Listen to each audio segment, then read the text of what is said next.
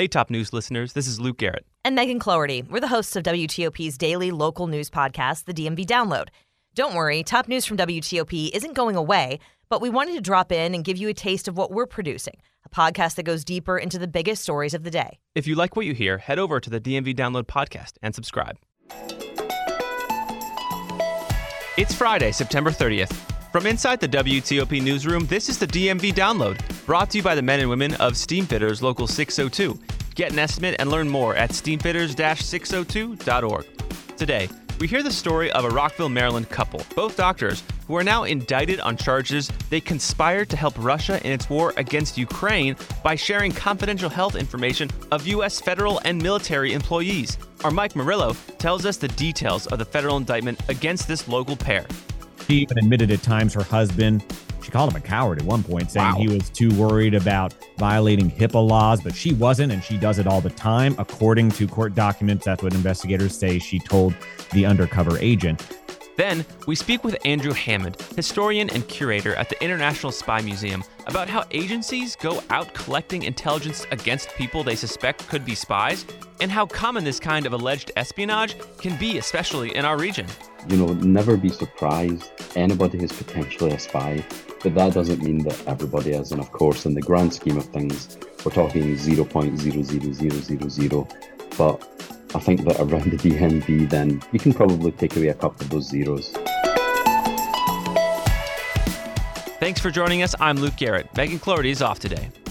A federal indictment says a Rockville couple, 39-year-old Dr. Jamie Henry, a major in the Army, and his wife, 37-year-old Dr. Ann Gabrielian, an anesthesiologist at Johns Hopkins in Baltimore, met with an undercover FBI agent they believed worked for the Russian government. According to the documents, they met with this undercover agent multiple times in hotels throughout Maryland and ended up handing over the medical records of people in the U.S. government, including the spouse of a naval intelligence officer, as the person had medical information that Russia could exploit. The indictment from the U.S. Attorney of Maryland, Eric Bannon, says it was Gabrielian who instigated this whole process. The documents say her spouse, Henry, allegedly gave an agent the medical information of 5 people who are either veterans or related to veterans. Joining us now to really help us understand what's going on here, these potential spies among us, is WTOP's Mike Murillo. Mike, thanks so much for being here. Good to be with you. So to start, let's really talk about who these potential spies, Russian spies, are. Anna Gabrielian and Jamie Lee Henry. They are a husband and wife in Rockville, Maryland, and one, Gabrielian, is an anesthesiologist, or was, at Johns Hopkins, and Mr. Henry was an Army major who was the staff internist at Fort Bragg in North Carolina. So 2 medical doctors, both one in the military, so access to the military records, and the other at one of the area's largest medical providers, Johns Hopkins, so in Baltimore, of course. And according to this indictment, we have Gabrielian, who reached out to the Russian embassy looking to help Russia after the war in Ukraine began. Right. And the indictment says Henry actually had secret clearance to documents. So we know that they had access to high-level information. But what I want to know is, how did the FBI find out that these 2 allegedly wanted to give secret documents to Russia? What really put them on the FBI's radar?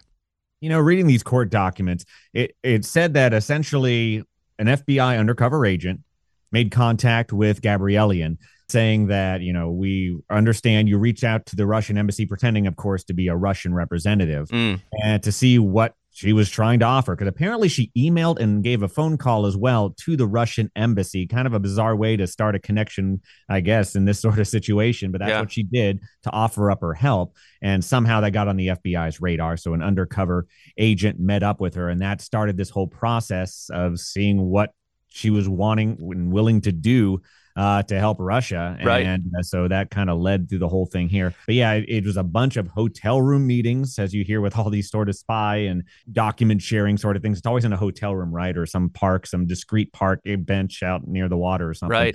But, there's a case here. So back and forth, you had started with Gabrielian, who was kind of the head on this. She even admitted at times her husband, she called him a coward at one point, saying he was too worried about violating HIPAA laws, but she wasn't, and she does it all the time. According to court documents, that's what investigators say she told the undercover agent. So you have this situation where she kind of built up, and it seemed like she was in charge of this happening and the couple doing this. But in the end, throughout these meetings, you had both of them reportedly handing over information, according to prosecutors. And Mike, you mentioned this briefly, but what really was Gabrielian's, motive here? She said she felt patriotism for Russia, toward Russia, after the war in Ukraine began. And you also had Henry as well saying that he actually looked into enlisting as a volunteer for the Russian military at some point. So then you have a U.S. military member looking, and according to prosecutors here, admitting that he looked into volunteering for the Russian army. So, but both of them seem to be on the side of Russia, at least according to these court documents and what prosecutors say they told investigators.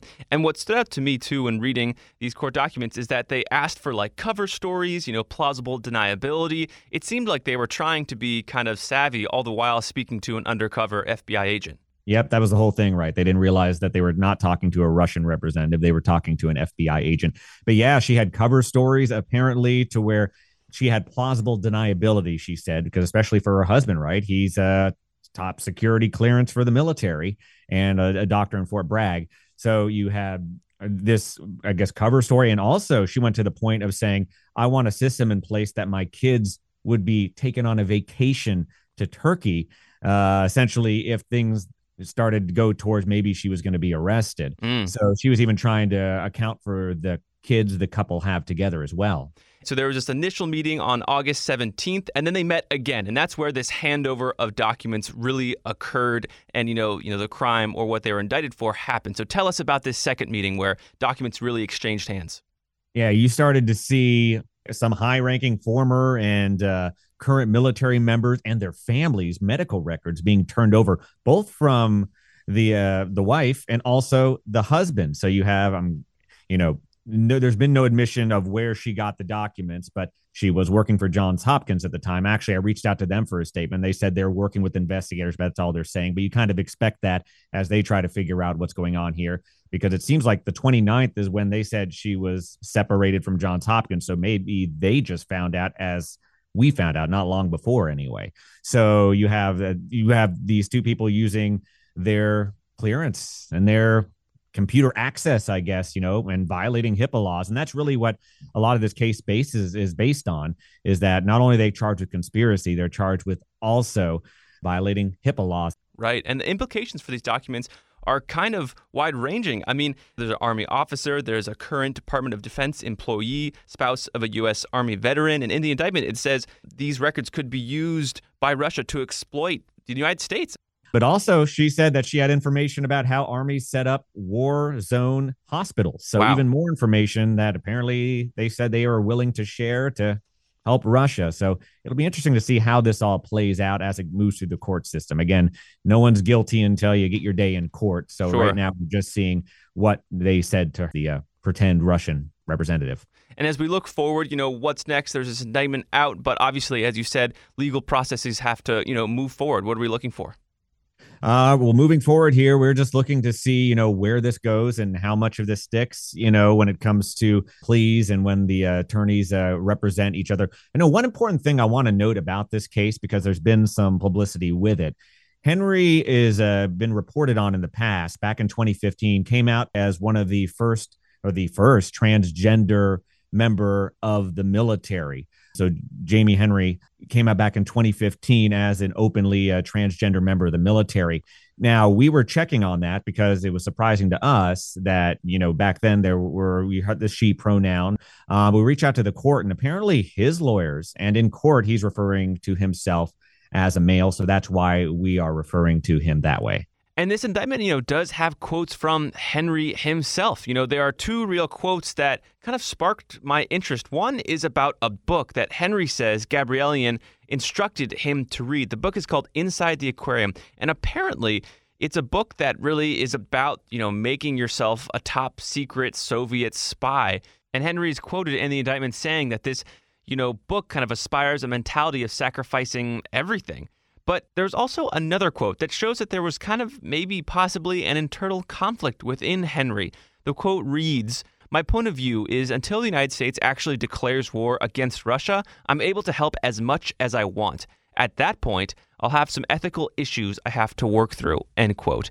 Gabrielian is then quoted as saying, you'll work through those ethical issues, end quote. So it sounds like there were some conflicts, like even within this discussion of handing over documents. You got to believe he's a member of the military, right? So, you have a lot of things that you need to be careful about, especially if you have top secret clearance that apparently he had, at least according to what investigators are saying. So again, it's going to be interesting to see how far this goes and, what ends up being the case, what they may admit or may not admit to investigators about what they were planning on doing, because in a lot of these cases, you will see potentially some sort of plea deal come. So we're going to have to see. But yeah, he had a lot of access and he had a lot of trust in the United States government. It's an interesting case in that, you have this person here with all this access who's willing, essentially telling this person they just met, who they think is a Russian representative, they're willing to give it up. And they might only have some ethical issues if there's an actual war. So pretty much saying, I'm willing to go to this extent, giving the goalposts before he has to really consider what he shouldn't or should do. So it's interesting. Well, Mike, thank you for, helping us understand this complicated and wide-ranging story. We'll keep an eye on it. Thanks again. All right. Thanks for having me. And after the break, are there spies living in your neighborhood? We talk with a Wilson Center fellow and historian of the International Spy Museum about just how common this kind of activity is in our area. Backed by the experience of its hardworking members, Steamfitters Local 602 is ready to take on your next commercial, heating, cooling, HVAC, or refrigeration project. Steamfitters Local 602 adds value to our community through its partnerships with local contractors and building owners, all while keeping the focus on improving the lives of its members and their families throughout the DMV. For work that's on time and on budget, go to steamfitters-602.org to schedule your next project. That's steamfitters-602.org. Steamfitters Local 602, changing lives. Thanks for listening to the DMV Download. If you like this show, give us 5 stars and leave us a review on Apple Podcast. We love hearing from you guys, and your reviews really do help other listeners find this, our area's only in-depth daily local news podcast. And thank you for making us a part of your day. After hearing the accusations against Gabrielian and Henry, we wonder, how common is it that people we know are spies? It seems like a big question, but it's one we're putting to Andrew Hammond, who is a historian and curator at the International Spy Museum. He's also public policy fellow at the Wilson Center and has a background in intelligence, having worked for the Royal Air Force. Andrew joins me now on Zoom. Thanks for being here. It's a pleasure to be with you, and it's a pleasure to speak about this subject. Espionage is so integral to human history. I think that it's something that we try to educate the public about here at the International Spy Museum, just how central it is and has been. So let's get into it. So we just heard the details of a case against a Rockville couple charged with trying to give sensitive information to the Russian government. Understanding that you're not involved in this case, let's kind of zoom out and look more broadly. How does the FBI and other agencies find out that someone is trying to contact, a potential enemy or other country we don't want having some information? I think the first thing to say would obviously be this is an indictment, and this couple are innocent until proven guilty. But just taking it out to the 30,000 feet view, I think that there's a variety of ways that they find out. So it can be a direct tip-off. It could be that they have intercepted communication somehow. It could also be something a little bit more oblique. So, for example, an archivist with the KGB defected to the United Kingdom in 1992, and he took with him a bunch of documentation that helped counterintelligence investigators piece together the puzzles of the spies that were in their own midst, and that actually led to the arrest of George Trofimov. So there's a variety of ways. It could be intercepting communications, it could be a tip-off, it could be something more oblique like the one I just mentioned, or it could just be bad tradecraft. It could just be when you're trying to establish secret communications, there's tradecraft that tries to keep you safe and the people that you're speaking to safe. But if you don't follow that tradecraft, then you leave yourself open to being uncovered. In other words, being, a bad spy. Yeah, exactly. Right. You recently delivered a presentation called Spy Rings in American History, and you mentioned a network of Russian sleeper agents arrested in 2010. I mean, that's just 12 years ago. How common are these stings, and how common more broadly are spies in our grocery stores, in our stadiums? I think if you look at even just this century, so 2001, Robert Hanssen, the most damaging spy in FBI history, is arrested in Northern Virginia. In 2010, we have the Russian 10 that you just mentioned. Last year, we've had people in the DMV arrested. So even if we just look at this century, it's fairly common. I think that one thing that I would say as a historian would be, don't be surprised if this happens in 5 years, in 10 years, in 20 years, because looking at the past, this is something that's been part of the story of America, of the story of humanity. So it's something that's probably always going to happen. But to go to the second part of your question and the comment that you opened our chat with, how common are they among us? I think the short answer to that would be, if we just look at it statistically, or if we think about it logically, they're much more common in the DMV than they're going to be in most other parts of the country, if not all of them. Let's think about why. Well, Washington, D.C. is the capital city of the world's biggest superpower, the richest country in the world. There's 18 US intelligence agencies that are our neighbors. There's so much going on in Washington, D.C. You've got the World Bank, you've got the International Monetary Fund. So this is a global epicenter for intelligence and espionage. Think about the amount of people that work in intelligence at the DoD or across those 18 intelligence agencies, or even the amount of people that have secret security clearances like Jamie Lee Henry, one of the people involved in this case. There's just I guess it's one of those cases where it's a happy hunting ground if you're looking for people to try to recruit. So I would say that don't, if a neighbor invites you over for a cinnamon roll and a cup of coffee, by all means go. But in the grand scheme of things, statistically, there's a higher chance here than in probably most other parts of the country, but it's still very unlikely to happen to you. Right. It's like a shark attack. Right, exactly. And what does it mean that there is a war going on? I mean, that must charge things, but I guess I'll just give that question to you. What does espionage, spy activity mean, and how does it change during wartime? Great question. If you think about the birth of American espionage, a lot of that can really be traced back to World War II, because war focuses attention on certain things. And as you said there, it creates this almost instant pot environment where things are more pressurized, things are more combustible, if you want to put it like that. If you think about what's going on here, so we've got two nuclear armed powers, both with a strategic stake in a third country, in this case, Ukraine. We've got both of them, we've got the world's biggest and most successful military alliance, NATO, which is nuclear armed, up against the Soviet Union, the biggest country in the world.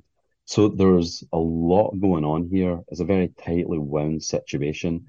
It's not a secret, unlike sometimes during the Cold War, where it would be a covert action. There would be arming, maybe an army, but we try to keep it secret. In this case, it's pretty open what's going on. So just to answer your question, war really does make things much more intense. And the potential for this one, because of who we're talking about, the two countries with the most nuclear weapons in the world, the NATO involved, the Soviet Union involved, and then this one country, Ukraine.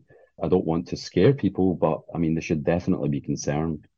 Right. I mean, so, just gleaning from what we've been talking, it sounds like there is counterintelligence, intelligence actions kind of going on underneath the surface. As Joe Schmoes and just regular citizens who don't necessarily have a direct involvement, is there anything we should look out for, keep our heads on a swivel for? I mean, what is the day-to-day impact here? I think the main thing to say would be, if you think about the public education campaigns in the United States or in the United Kingdom, if you see something, say something. So that doesn't mean, it's obviously a spectrum, but if something just doesn't sit well with your gut, then maybe there's a reason for that. Now, I think that one way that people can arm themselves, if you want to put it like that, is just by digging more into this, becoming more educated, learning more about what's going on.